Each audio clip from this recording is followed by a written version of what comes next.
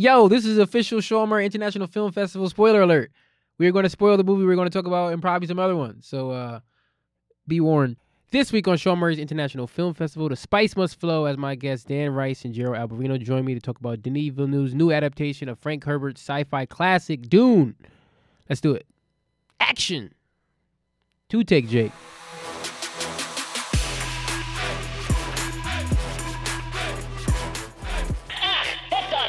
Oh, I'm really excited about this flick. Ladies and gentlemen, please notice that exits are conveniently located at the front and rear of this auditorium. Silence your cell phones now. As a courtesy to others, please refrain from smoking and talking in the auditorium. Our feature presentation. Welcome to the show. Welcome to Sean Murray's International Film Festival for another week.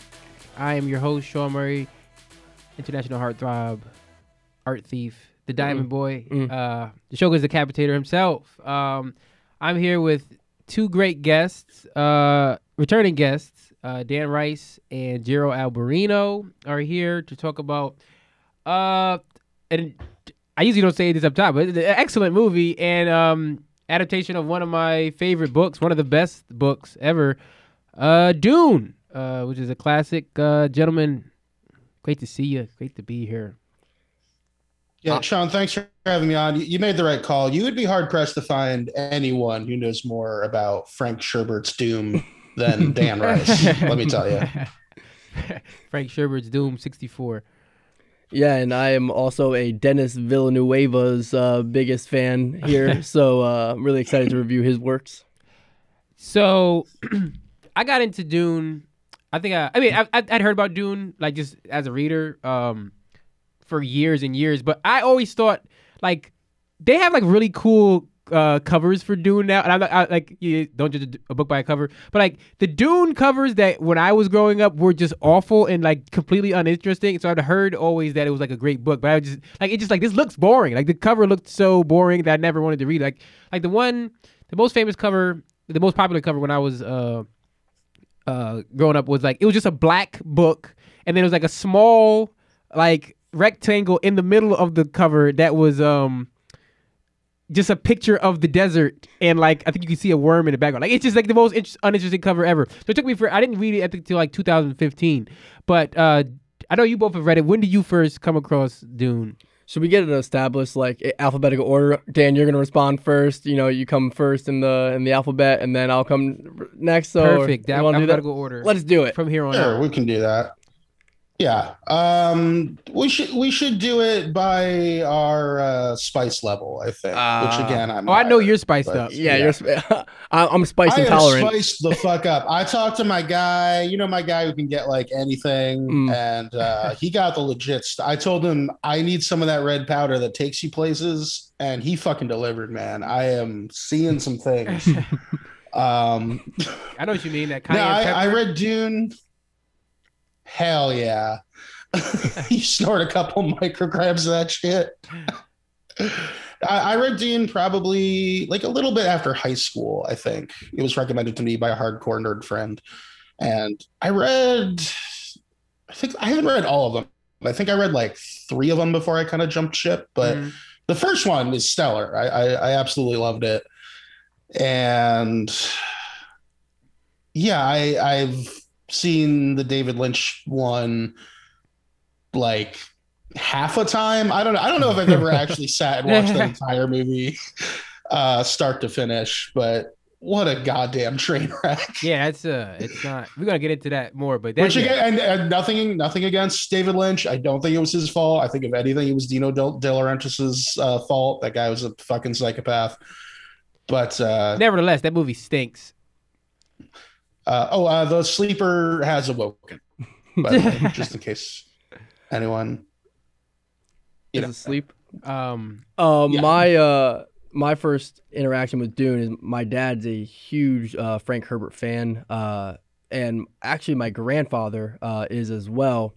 And I just remember them, like, kids in the early 2000s, just trading, like, what's Frank Herbert's son name? The Kevin Anderson, like the Dune, like, sequels basically. Yeah. After Chapter What is has his Dune. name? It's like Chapter House. Yeah, it's like Chapter House onwards. Jason Herbert or some shit. Yeah, whatever his son who just like totally took all the anything that if there was any philosophical depth or if there was any sort of like relationship to world views, they were absolutely removed just for like straight sci-fi. Like, oh, if you want to know how an axolotl tank works, Kevin Anderson will tell you how it works. But I read the synopsises of that shit, and I don't think I missed anything by not reading them. Yeah, it's like, oh man, wow. What I really want to do is get really deep into another science fiction world. I think the thing that Dune offers better than anything else is it's a philosophical treatise, close to Nietzsche's what is that called? The Supermensch.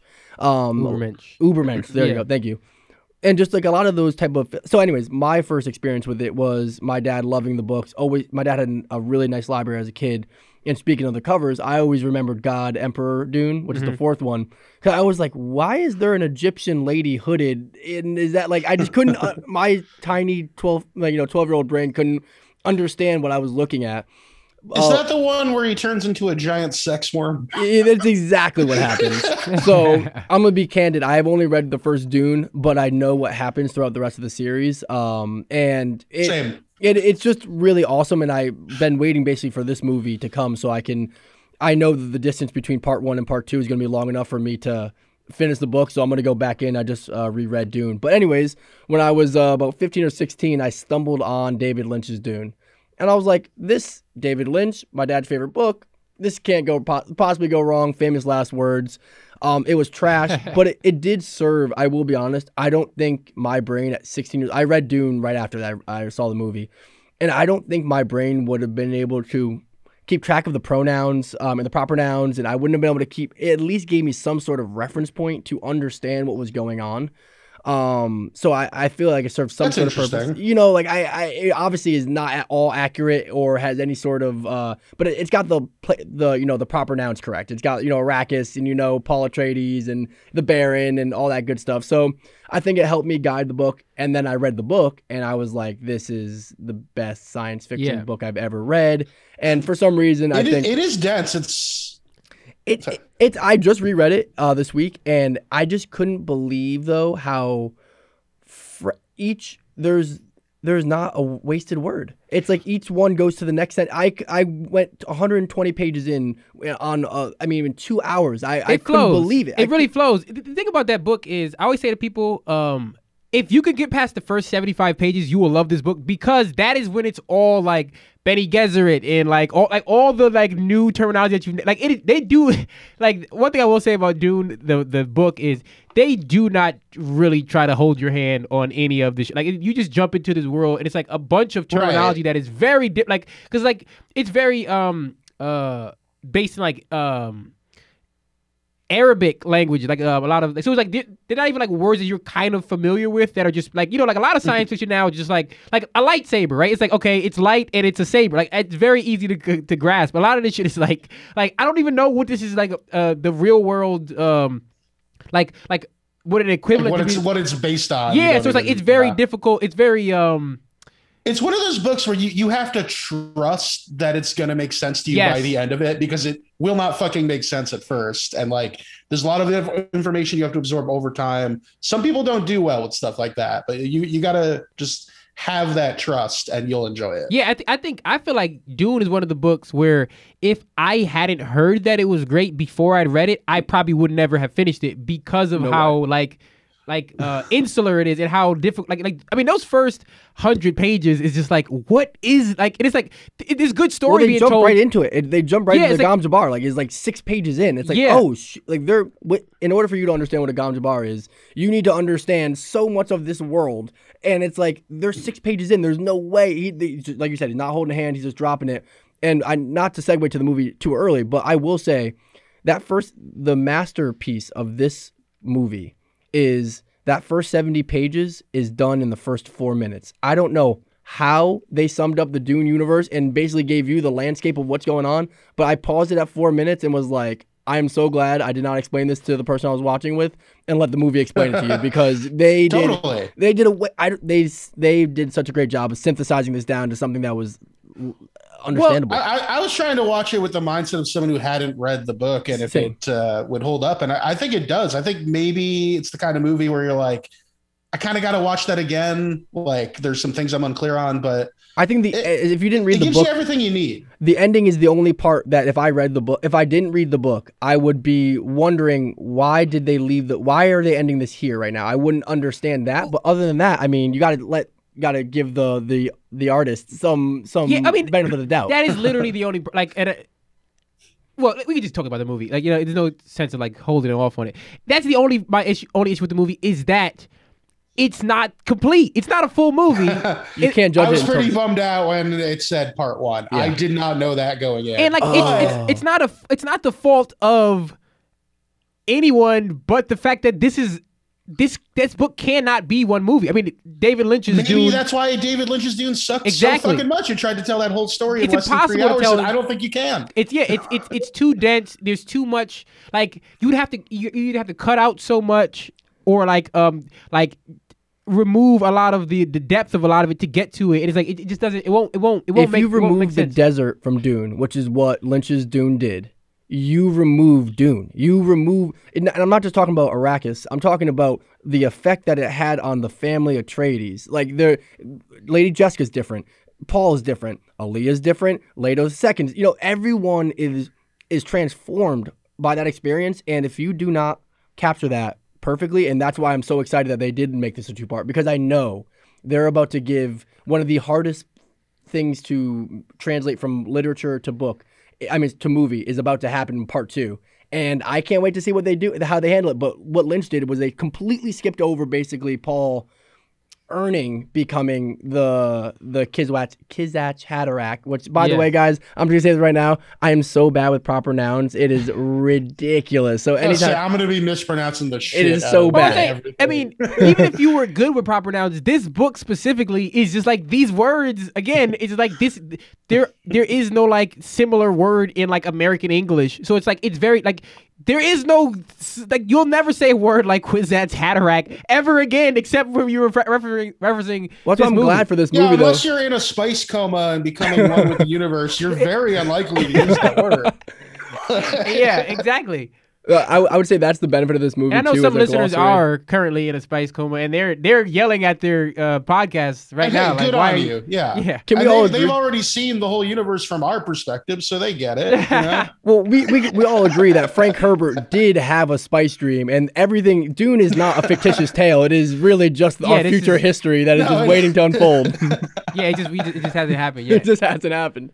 But I was gonna say that I'm like for me, I always thought it was Harkonnen. Like, and then it's Harkonnen. I know that's a small enunciation difference, but it's like I thought it was hard cone and Oh. ice cream cone. Well, it's Hence like- Frank Sherbert. It's like how when I read Harry Potter, I always thought it was Hermione or Hermione, and I was like, oh, it's Hermione. I would never have guessed it. So it's like, yeah, like when it's in print, you'd never know. Like I was fascinated to like even like Benny Gesserit. He was like I was just like I was like Bean Gesserit. yeah.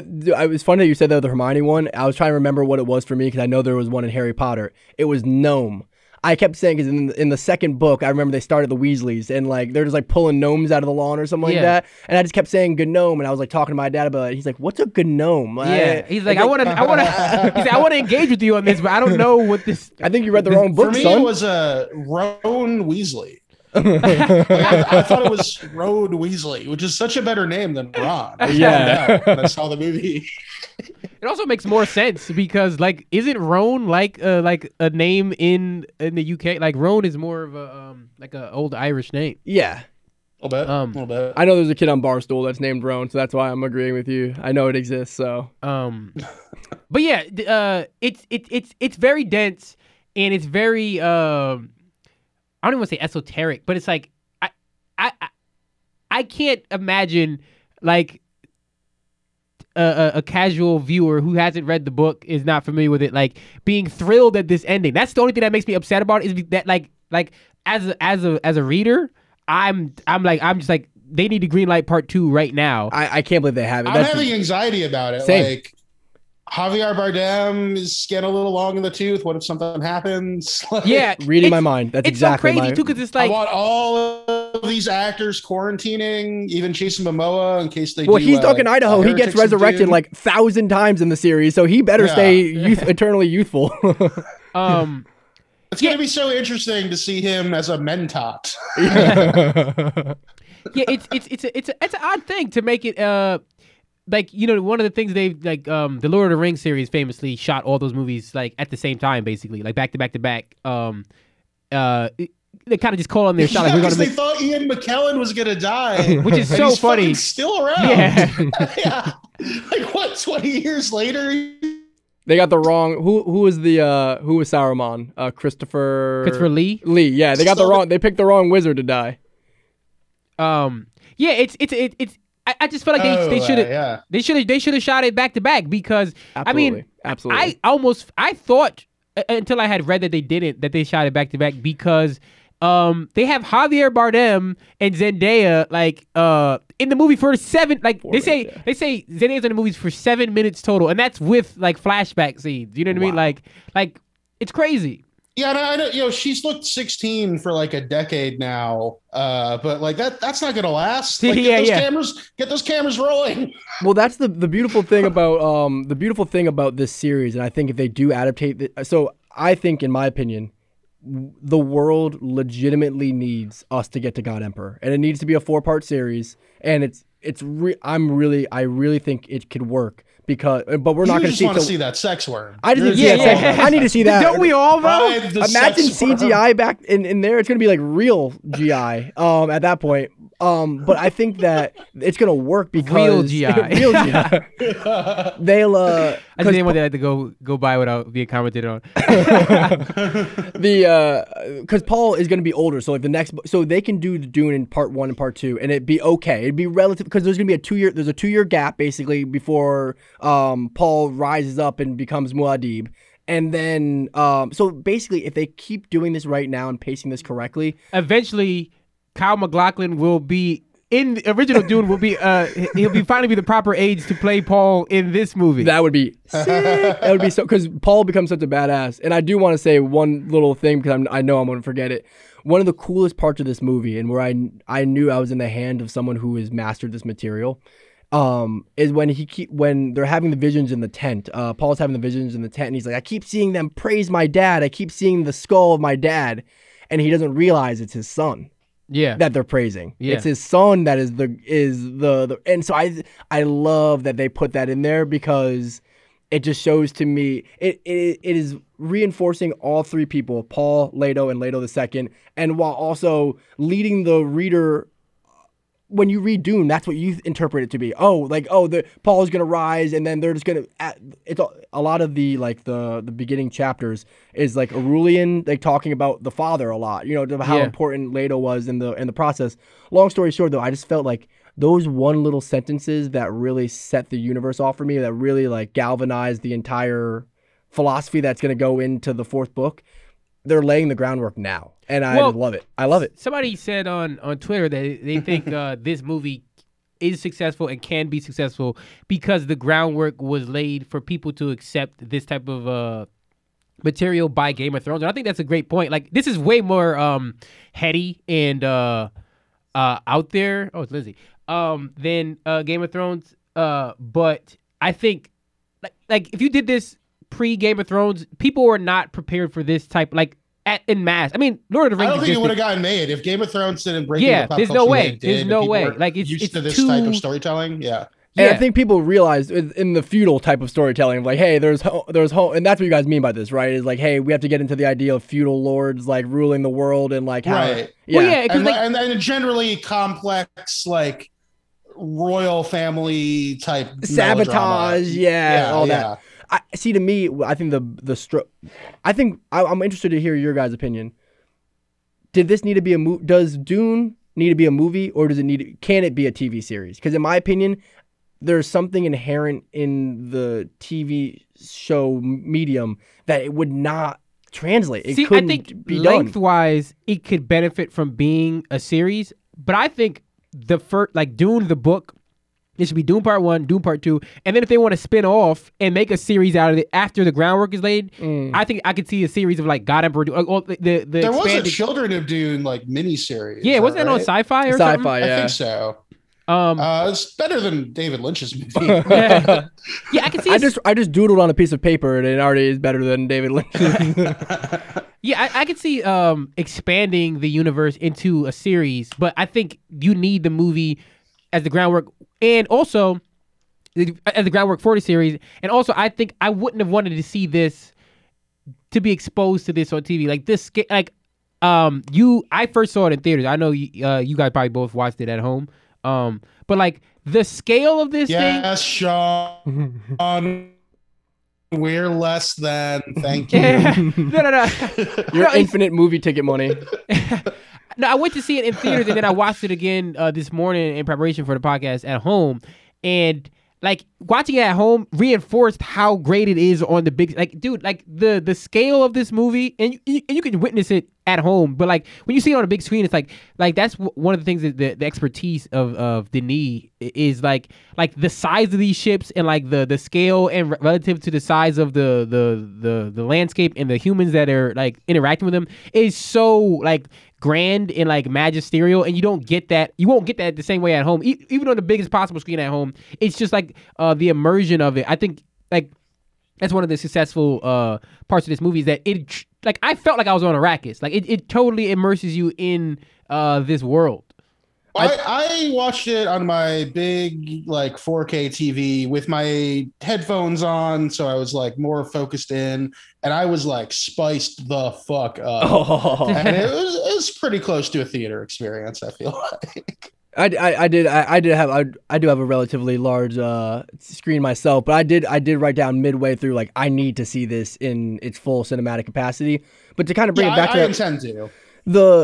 I think there's something magical about movies, and if you look at any major, speak on that. let me be the first person to illuminate the fact that this is an interesting theory. I want to coin a term here: movie magic. Movie magic. But to bring that to an actual, I think, new thought is no magical series has lived on TV. Harry Potter, magic. Lord of the Rings, magic. Star Wars, The Mandalorian is not Jedi. You know what I'm saying? And when it does, it's dosed, but magic.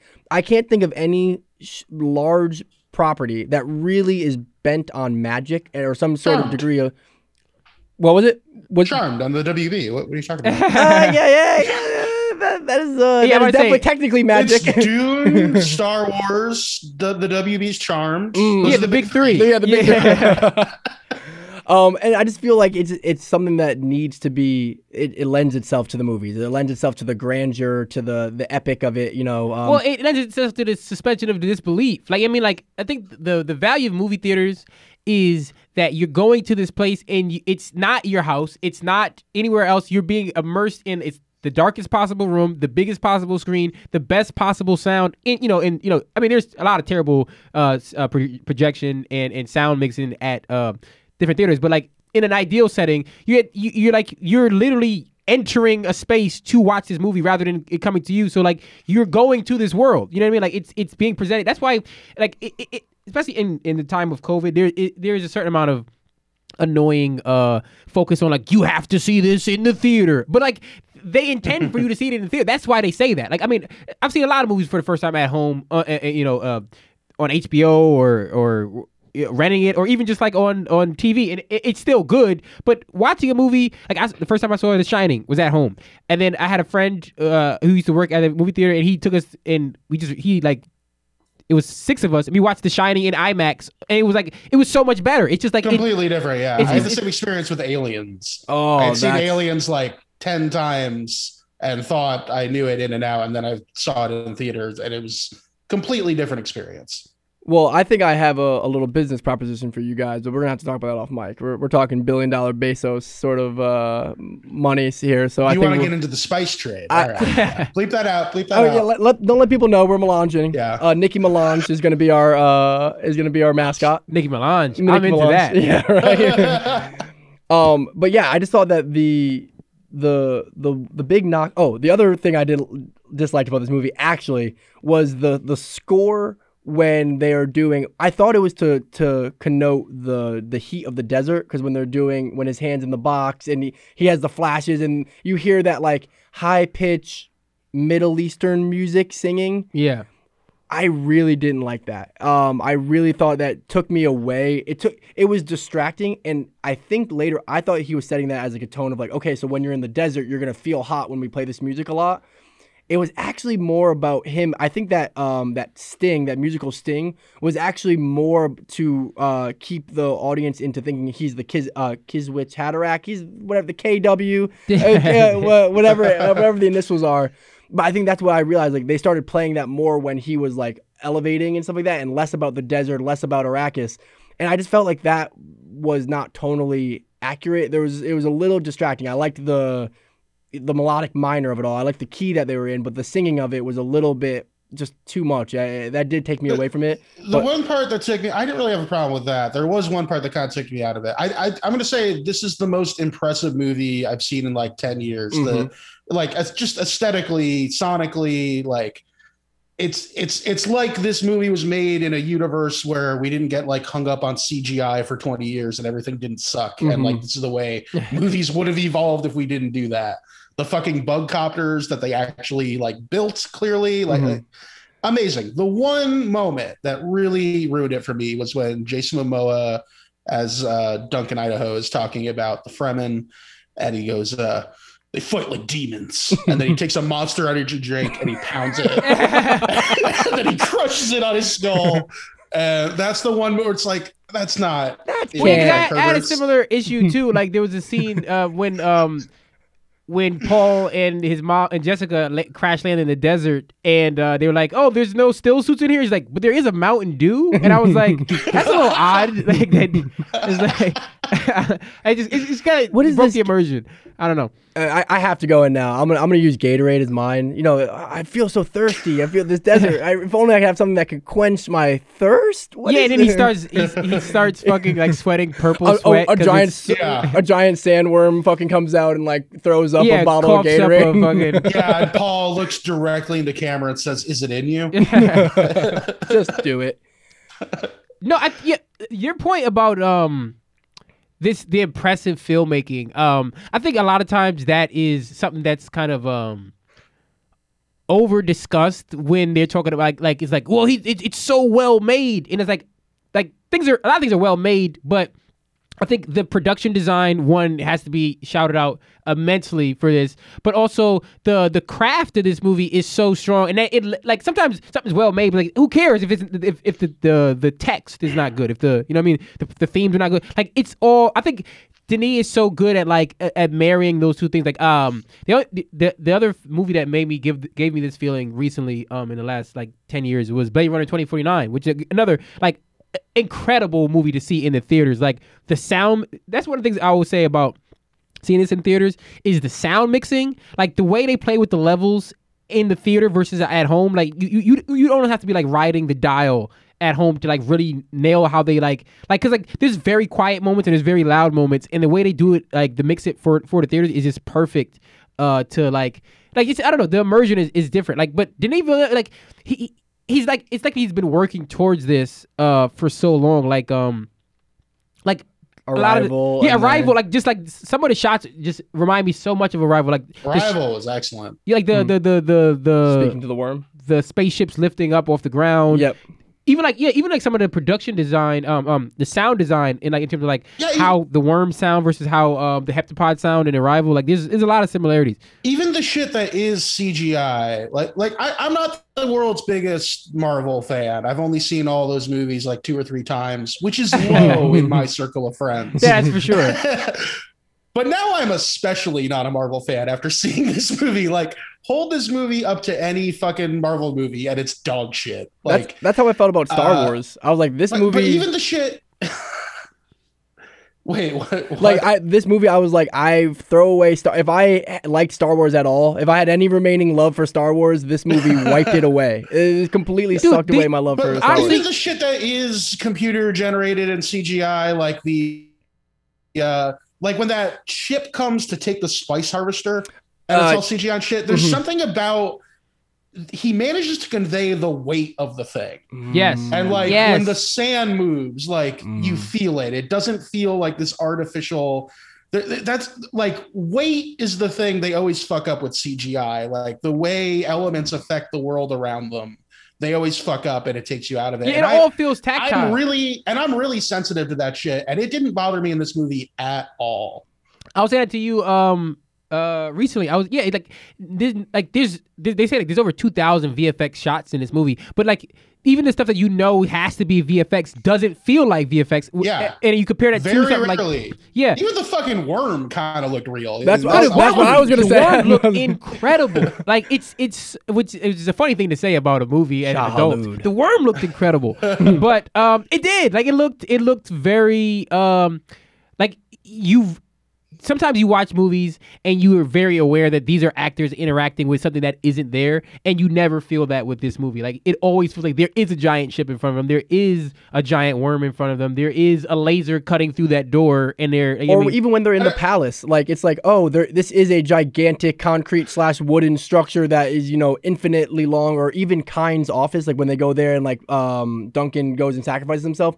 That was the moment where I was like, I think everything in this office is real. Like, I'm pretty sure, like, she moves the wall and, like, a slab comes out. I'm like, I think everything's real. It and feels if it's very not, practical, yeah. Yeah, when Duncan, like, he seals the door and he's like, all right, let me have one more last keto meal. Yeah. Has some hard-boiled eggs and some almonds and crushes another Red Bull and he's like, let's fight like demons. Yeah, you can tell they weren't CGI boiled eggs. Like you could tell that like they actually boiled some eggs. They brought I them can to feel set. the salt. I don't know why I'm poured it shitting on. on Jason Momoa so much. I don't have a problem with him.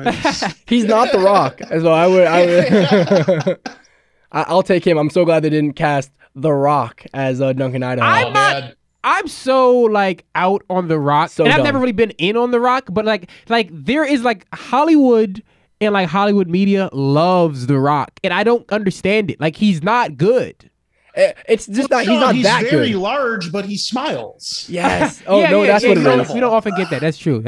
It is just crazy. It's a rare to me. combination. It is just crazy to me that they're like, know what we need? We need more Rock. Let's do the young Rock, in which we're gonna feature none of the Rock in this show, but we're gonna just basically use his Yeah, image like, no and one likeness. gives a fuck. Like I don't care about like the Rock when he was 19 or whatever. and Who gives and a- we're from Connecticut. Like this is actually like good to Well, actually like, relate the thing to about us. The Rock is that it's like the thing what they say about The Rock is like The Rock is so charming, but it's like, but he can't act. Like he's like he doesn't have to do. They don't give him anything to do. Like Batista blows The Rock out of the water every time he's on. He's in Blade Runner 2049 for like 3 minutes, and it's one of the best scenes of the movie. He's excellent, and The Rock has never even come close to anything like touching anything like he's What's ever his done on name in the screen. book? What's the name of that character? Rabba. Is it Rabba? What, Duncan Idaho? No, Batista's character. Batista's character. Oh, sorry. Yeah. And in the book, he is such he's almost a goof. You know what I'm saying? He's not like you could tell he's not. I didn't remember that character at all. I felt like Raban. They just Yeah, didn't not Rabba, want Rabba. the Baron like moving. They didn't want to deal with him moving around so much. So I felt like they kind of put that character. Well, in I'm place really of him in surprised certain Mank, parts. Gary Oldman kept on his Mank outfit to play Baron Harkonnen in this movie. It was really really cool to see him really stay in character. With Gary Raban, Oldman's Winston Churchill. he I just thought that was to Bautista's credit is like because Fade Routha in the book is like obviously the evil person that's going to come and you could see him as being the evil force that's going to continue throughout the book.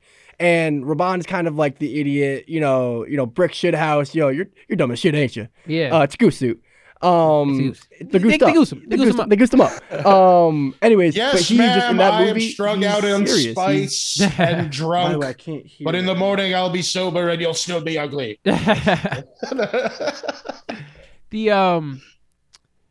were you saying, Gerald, about? I was saying that Dave Bautista brought a realness to that character that like it's not just like, oh, Bautista's gonna do good when you write a good piece for him or write a good role for him, like something that's like Blade Runner 2049 where it's like it's stoic and you can after watching the whole movie you understand the pain. I feel like his character gets additional weight, whereas with this character, it's not really a weighty character. He's not really important, and still he brings a gravitas to them, a realness to him that I don't feel like he's fake. I never am like, oh, Bautista is faking this right now. I'm like, Bautista wants to go eat every human being down there alive. Yeah, it never feels like stunt casting. You know what I mean? Like 'cause a lot of times with somebody with like Batista or like The Rock or whatever early in his career, it's like, okay, we'll get somebody like The Rock to do this. That'll be kind of fun. And it's like Or John Cena. Yeah, and like that's one of the things they used to do a lot of times, like in the period of time when they made like like Lynch is doing. It was like they would do something like cast like a popular wrestler or something like in a role. It's like, why would you put him in this movie? Like, it doesn't fit the tone this is supposed to play. Sting.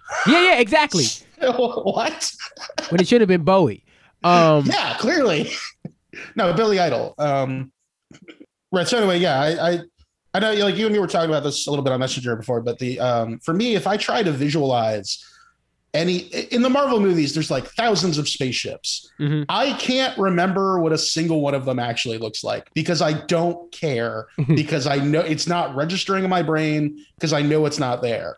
Those fucking dragonfly copters, like, that's all I can think about right now. You're a Thopter addict. Like, Yeah, the production design is so memorable. The only Marvel spacecraft I can remember is the Milano, which is Chris Pratt's spaceship. And the only reason I can remember that is because it's purple, and that's the one orange, that and gets blue. the most screen time and has the most aesthetic. It's the only one that's like even has color. Like, I mean, like, because everyone else show is just like a gunmetal gray or like, you know, like just silver, and it's like this is boring. You know what I mean?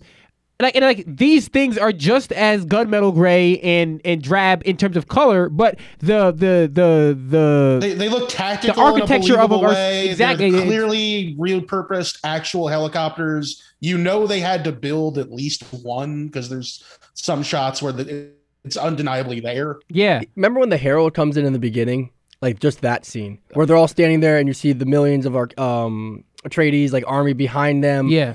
At the very least, for like the line of where all the nobles of the Atreides family is, and then the down ramp for the ship, and then the Herald and his party, all of that seemed real. Like all of that was like, okay, I know most likely the million of people behind him is fake, and I know that the spaceship is probably fake, but still, they just did every single thing they could to enhance the practicality. When the focus was on the practical people, you were not distracted in the least, and it just felt like. So a big thing I think we should have probably talked about is the Butlerian Jihad, which is I think a thing they did not talk about really too much in this movie that they should have probably hit a little bit harder. There is no artificial, as advanced as they are technologically, there is no AI allowed. All humans. Yeah, they don't talk about Mentats, do they? And that was another good thing. Not at all. Because they never even used the word. They have them, but they didn't use the word Mentat, and that was funny because I like withhold from telling my girl. I didn't want to like talk through the whole movie, and I was like, they're going to explain this, and then they don't. But also, Thufir is not seen yet, so you know Thufir is going to have to come in the second half. So maybe they're saving all of that for the second half. They have to have the second part written. On you for not mansplaining Mentats to your girlfriend while watching this movie. I kind of started talking a little bit to about my girlfriend, and she was watching a different movie at her computer. That's probably where all the advertisements were coming in from. That's where. It was headphone bleed. I was just so impressed about how much of a world they built, how real it felt, and it felt like legitimately this is a historical, like as if they have traveled in the future and there was a Butlerian Jihad had actually happened. This would be the perfect mix of technology and feudal society. You know, that it just seems so realistic. And speaking of realistic, I was really worried about Timothée Chalamet conveying the weight of Paul Atreides. Because, you know, obviously the young part, the first half of the book, not worried about that at all. But who he needs to become is going to need to be a leader. And there are certain moments, certain glimpses where I'm not an actor. I'm not a professional actor. I don't know what it is he did. But he stayed still enough and delivered the line without overacting. Yeah. That I was like, wow. This guy's making me, Timothée Chalamet, the actual human being, is making me a believer that he is someone I would follow. Yeah. Let alone, you know, so just all the little aspects of that. Well, it's like, it's understanding the character and understanding the book, because the reason why this movie has been kind of deemed unadaptable or like impossible to successfully adapt for years is because Dune is so very internal. Like, it's very much what's happening in Paul Atreides' head. Like, that's 95% of the book. It's like, it's not really like, most of it is taking place, like, what he's thinking. It's in someone's head. Yeah, it's someone's head. It's in someone's head, And because you get Jessica, too, and the Baron a lot. Yeah, yep, but it's like, it's largely, it's inside the character's heads. And that all has to be expressed on his face, because there is no narration. Like, you know, in the book, it's like, you know, there's you're telling the story on the page, so like you could say, and then Paul fought. You know what I mean? Like, you can't really do that. It has to be expressed on his face without going too far to just be like he has to have like a quizzical look on his face without like raising his eyebrow too much and like overselling it, like you said, like overacting. And I think he does an excellent job of that. And I think it really sells like how he's going to do a great job in the future. In part 2, during the fight at the end, like when like the way he takes in the weight of having to kill this guy is so impressive, because it's like that might be my favorite scene in the movie. It's just like all the elements at play, like Paul having to contend with like, okay, I can beat this guy, but I don't want to kill him, but I have to kill him. Jessica like having to like express that to them, like yeah, he's never killed a guy. You know what I mean? Like this is not, you know what I mean? And him coming to the realization, and then like you could feel the sadness when he does kill him, you know? Like when he's like, I really didn't want to have to do this, dude. You know what I mean? Mm-hmm. Yeah, no, it's and he's going to have to do it a whole lot more at a level that is going to be genocide. You know, that's his whole reluctance. They did a brief glimpse of him. I love that they play it so well with him. Like he's clearly besting this guy the whole time. He's the better fighter, but the fight goes on for so long because he doesn't want to cross that threshold of taking a life, which is cool though. He has him the whole fight. And I think that's something too. Like I was like kind of worried about. Is like, yeah, like Paul doesn't seem like a badass enough. Like he in the end has to be the best fighter, the smartest person. He has to be the Ubermensch. He has to rise to be the best. And I think you nailed it. Like his fight choreography, even when he was just doing the dolls. Like remember before Gunnery comes in and he's like fighting with the 3 dolls. Yeah. I think that's Timothée Chalamet doing that. Like, for sure. It's like it really him, and he does an excellent job.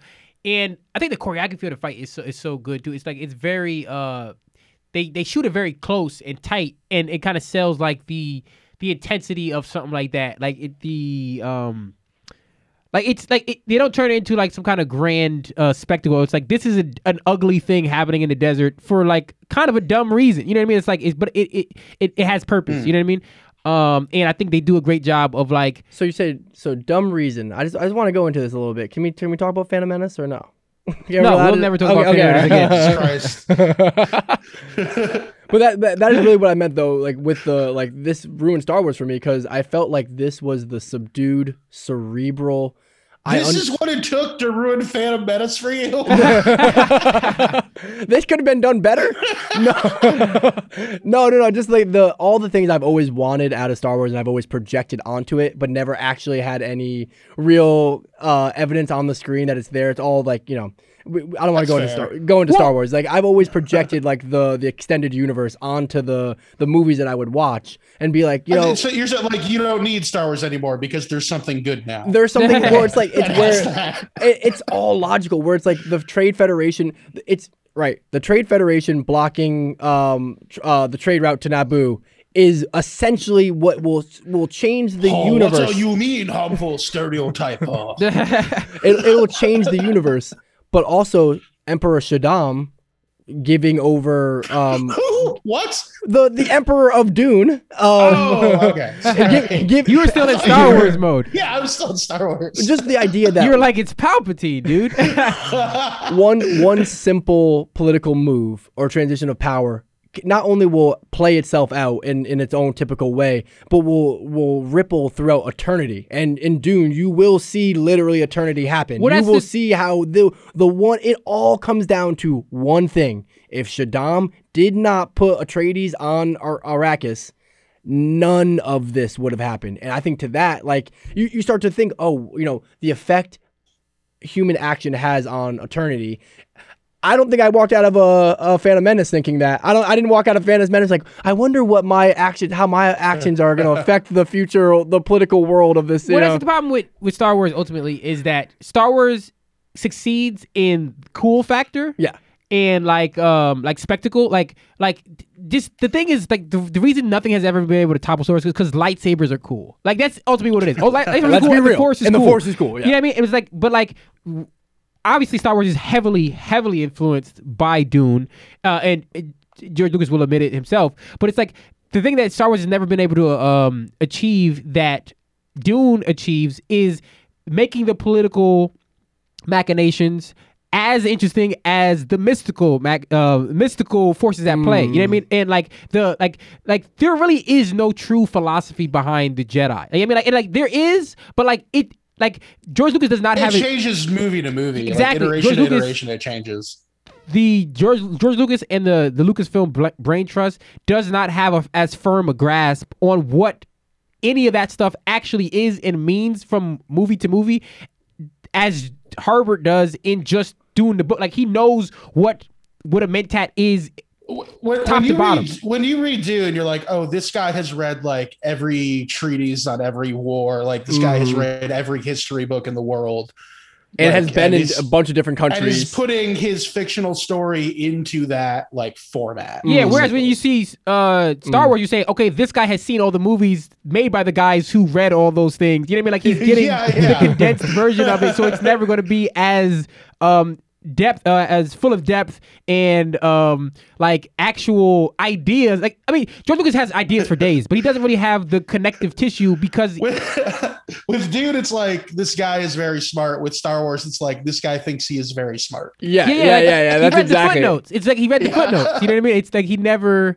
Well, it's the coolest thing about Dune is the superpower, the most superest power you can get. You know, there's a couple like, oh, we could fight different, and there's a couple little things like the weirding way and stuff like that. But the real superpower, if you go through the whole books, is the ability to tell the future. That is the only power. He can't lift things up with his hands, and the power to see the future is the most powerful. I just love that he treats that like, oh, not everybody in the world can go and just see the future, or there's a whole tribe of people who can do this.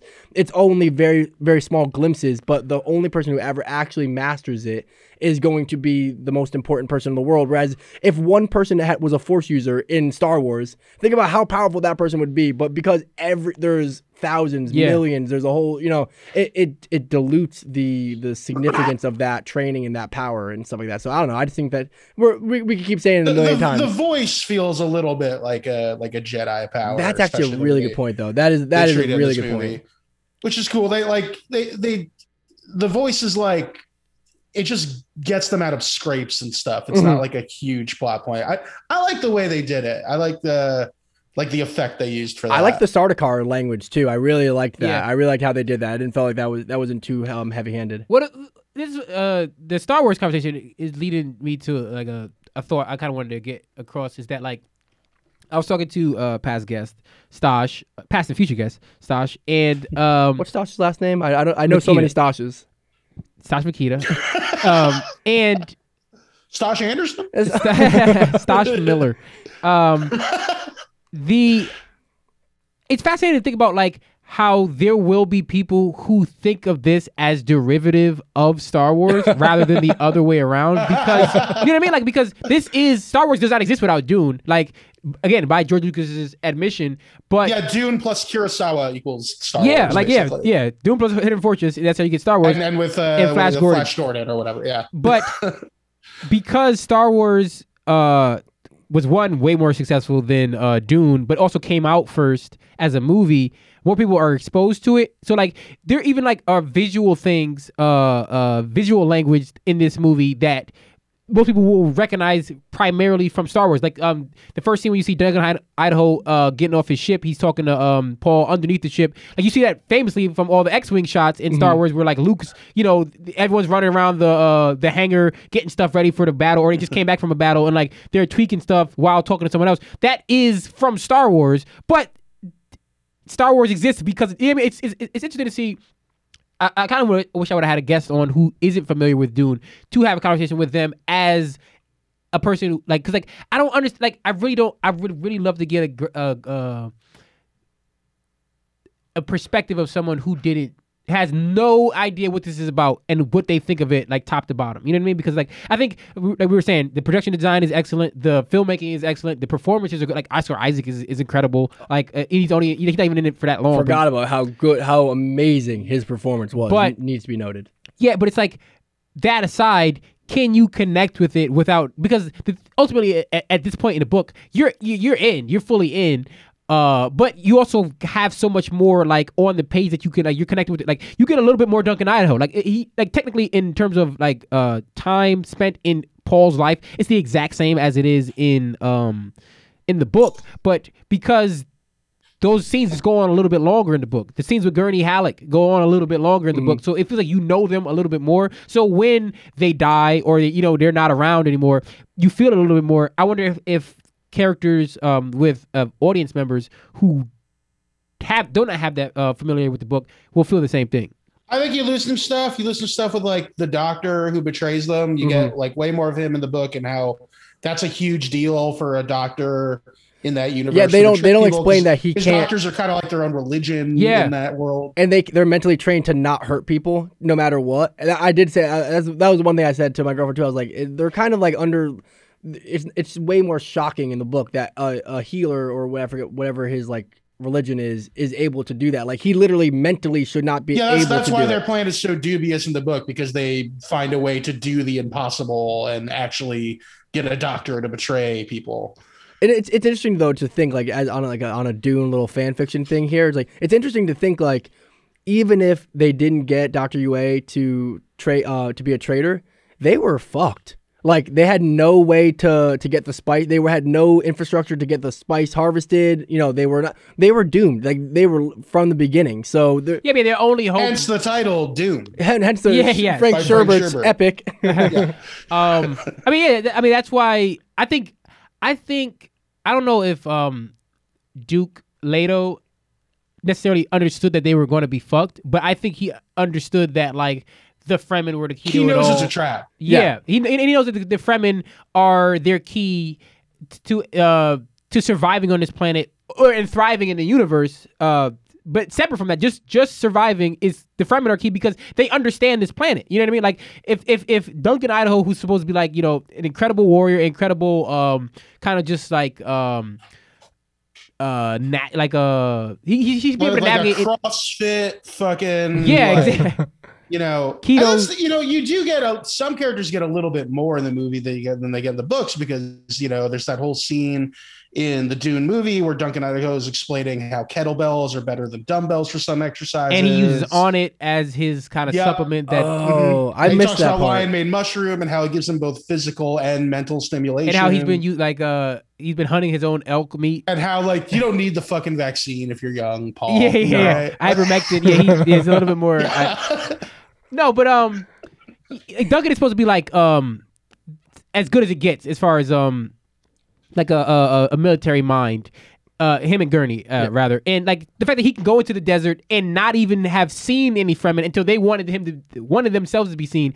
It lends them like that's I think is being expressed. They play that well. Him being impressed with the Fremen. Mm-hmm. Yeah, so like then that gets communicated to Leto, and he's like, okay, like. These people know this planet, you know what I mean? Like beyond just like surf, like because and it makes them like the most hardened warriors in the universe because they have to survive in this place. Yeah, because you think like I'm sure like the Atreides, not just like Paul and Jessica and Leto, but like the Atreides family as a nation or whatever, coming to this planet, they probably think of the Fremen as just like they're survivors, but they don't know anything. They just like they just happen to live on this planet, so they know how to squeeze a little bit more water out of a plant or whatever. But like no, these people like they run the planet essentially in conjunction with the sandworms. Well, I think it's interesting because like the one character in the book that doesn't have like premonition, that is kind of a main character, is Duke Leto, and they like I love the little like historical like notes that Princess Aurelian starts off each chapter,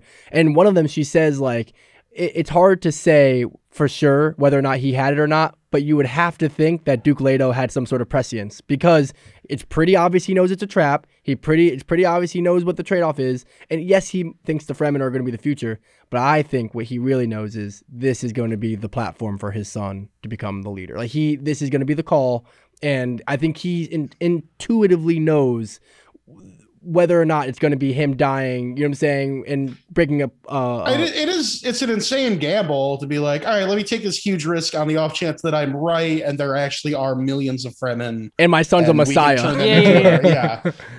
Which he doesn't know that, he's Bene Gesserit trained that way. Like you said, I think it's a more intuitive level with him. Like, he and doesn't have I think that's awesome. I think that I love that there's not like is not everything has to be like at that Benny Gesserit level. Like I feel like that's that kind of like saturation that happens with Marvel where it's like, oh, Captain Marvel is the most powerful person, but also Silver Surfer with the Infinity Gauntlet is, and also Captain and Thanos is, and it's like you have this like power struggle where it's like, but also there's a multiverse and a time organization. So ultimately, none of it so even yeah, matters. nothing matters. Yeah, and that's why I think they do so well of keeping the stakes high, and you know Paul. Hey guys, it's a movie. It's also a very popular book. Most likely, the main character is going to make it to the end and achieve the goal, the impossible goal in the end. And I'm going to let you in on a little secret.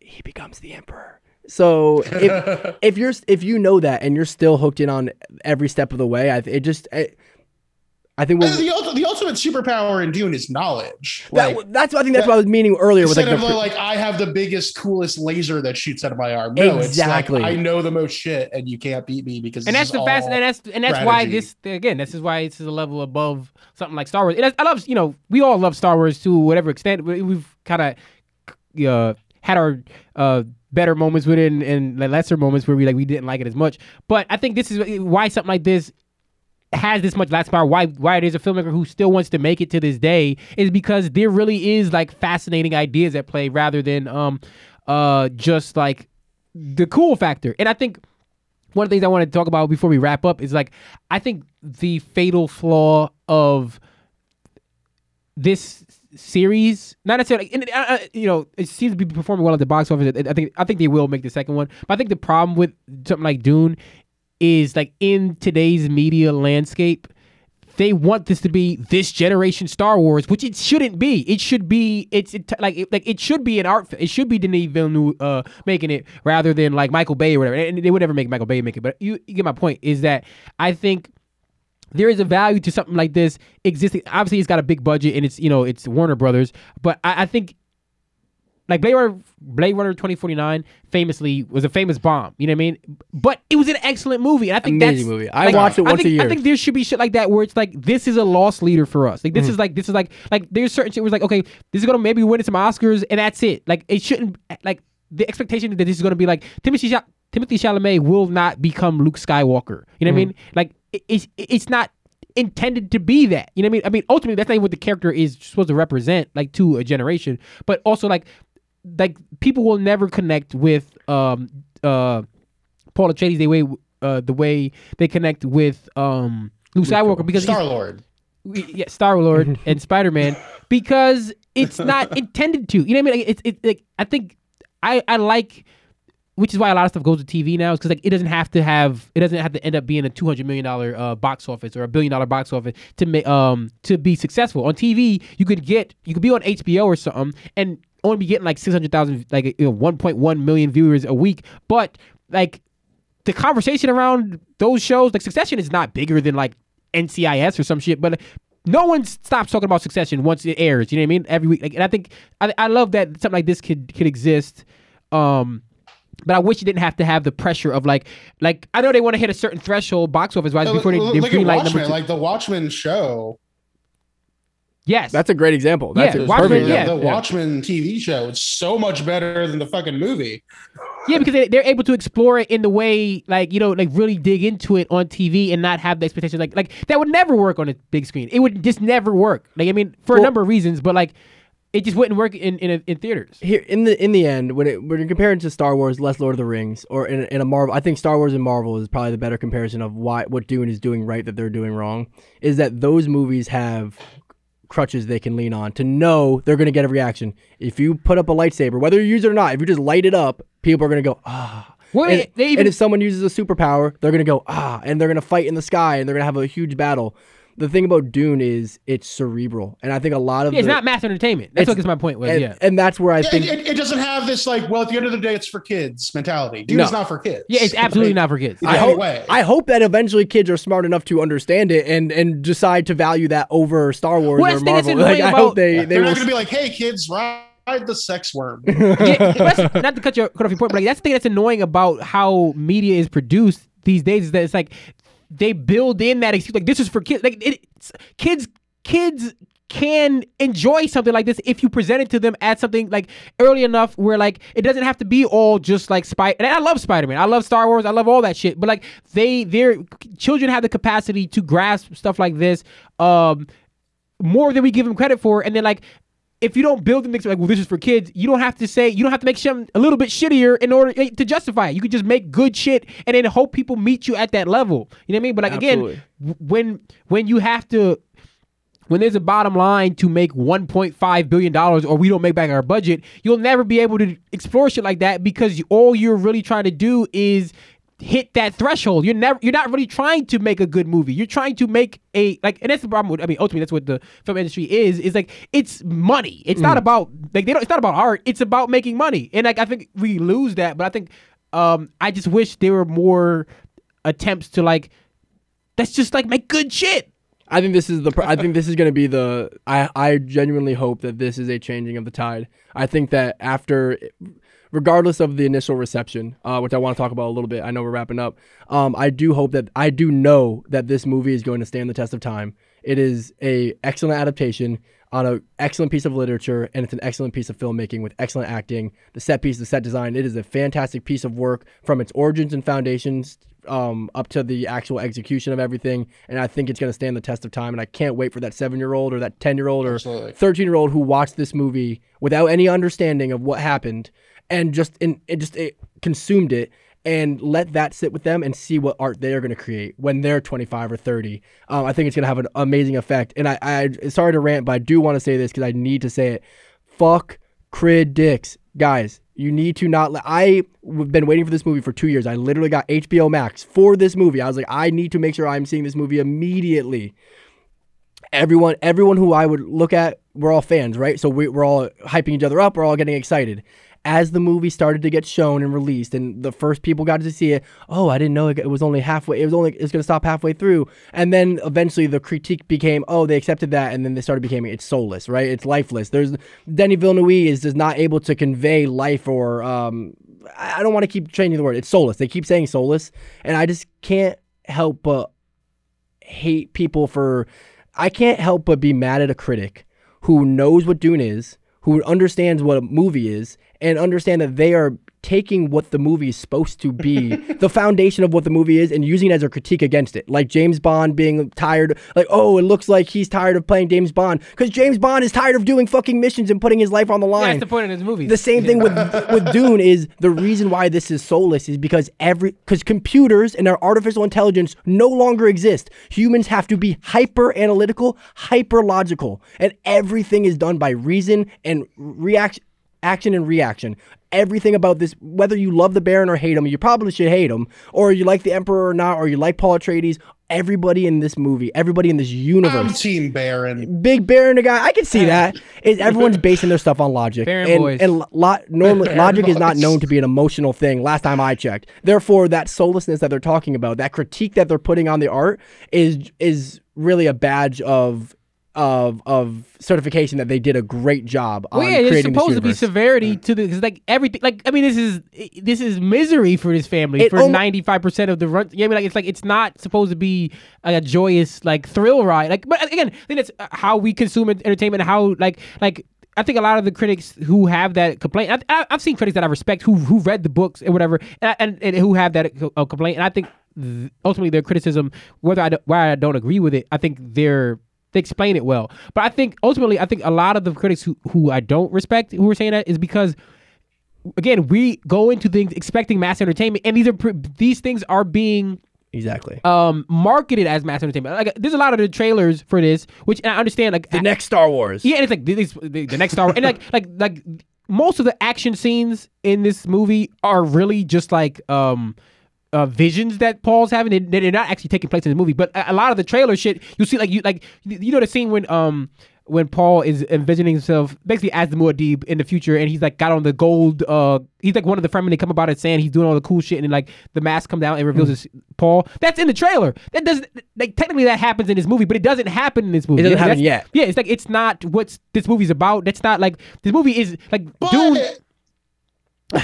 The action that does. Here we go again. This is the longest pause ever. It's poignant. Yeah, he's pausing for dramatic effect. Oh shit! I'm sorry. You gotta Can you start guys from hear the me? top. Okay. I just say, like, I think the action that is in this movie and does take place in the timeline of the movie is incredible, and some of the choices they make are so fucking smart and interesting. Like, having the lasers look shitty is awesome. Yeah. You know, it makes it like, yeah, that is what like a weaponized laser would probably fucking look like. And you're more drawn to the impact it has and the devastation it causes rather than like, look at this cool light show. Well, that's the thing. I think it's like when you're making something with the intention for it to be the best possible artistic thing rather than the most like visually exciting and spectacular thing. And like look at how it's not like look at how advanced our software is. It's like we have a vision. Yeah. You know? So yeah, I don't know. I hope they make part 2. They haven't greenlit it yet. I hope it's just not like a box office thing. I hope they're just like waiting for whatever reason. Maybe there's like scheduling conflicts or something. But I really hope that comes out. And yeah, I just want to see more movies made like this with these by these type of like high level filmmaking, like really well done cinematography, well done direction, well done production design, and I don't want it to have to be burdened by like the Star Wars, the blockbuster kind of industrial complex. I wanted to just be like, this can exist, and that's why TV is so. But there's a trade-off with TV. Is like you don't get the same scale, you don't get the same budgets, you don't get the same whatever. But there is like, I like that TV exists as a space where writers can write, and it's not, and even directors can write. Like this, and it's not so much about like this has to be everything for everyone. And I think that's ultimately the problem with a lot of shit. I think if you took out the 10 big, completely CGI shots where they're showing like the army carriers and you see the scale, yeah, I think if you cut every one of those scenes out, the movie would still relatively be just as good. Which is saying so much about how well the story is in this. And if you take away all the quote unquote entertainment and the set pieces and stuff like that, I think it's still good. And yeah, I just more of this, please. Yeah, yeah. That's just my final thought. Is just go see Dune. Yeah, it's a great review. More of this, please. Yeah, that should be the name of the episode. Go see Dune. That is the takeaway. Gentlemen, you got anything you want to plug? I am the plugless king. I got nothing to plug. Hopefully, album dropping out. Probably going to be more like January 1st at this point. Cracking open a new year with a fucking album. I love it. Why not? Cool. Well, keep reading the Hard Times, and I just also want to announce that I will have an album drop thing on the same day as Jiro's because I'm very competitive, and you know, I don't know music per se, but I look forward to deep diving and catching up, figuring it out. I will say, as an illiterate, I enjoy you, your articles in the Hard Times more than any other thing I've read. Dan is the funniest writer. Illiterate. Yeah, it's like I don't know what these words mean, but I like the way you put them together. I just know they're funny. Yeah. Keep it going. Yeah. Plug it, Sean. What do you got? Oh yeah, you know, Nobody Has Sean Yeah. podcast, Lowbrow Sean on Instagram, Highbrow Sean on Twitter. Yeah, it's the same shit every week.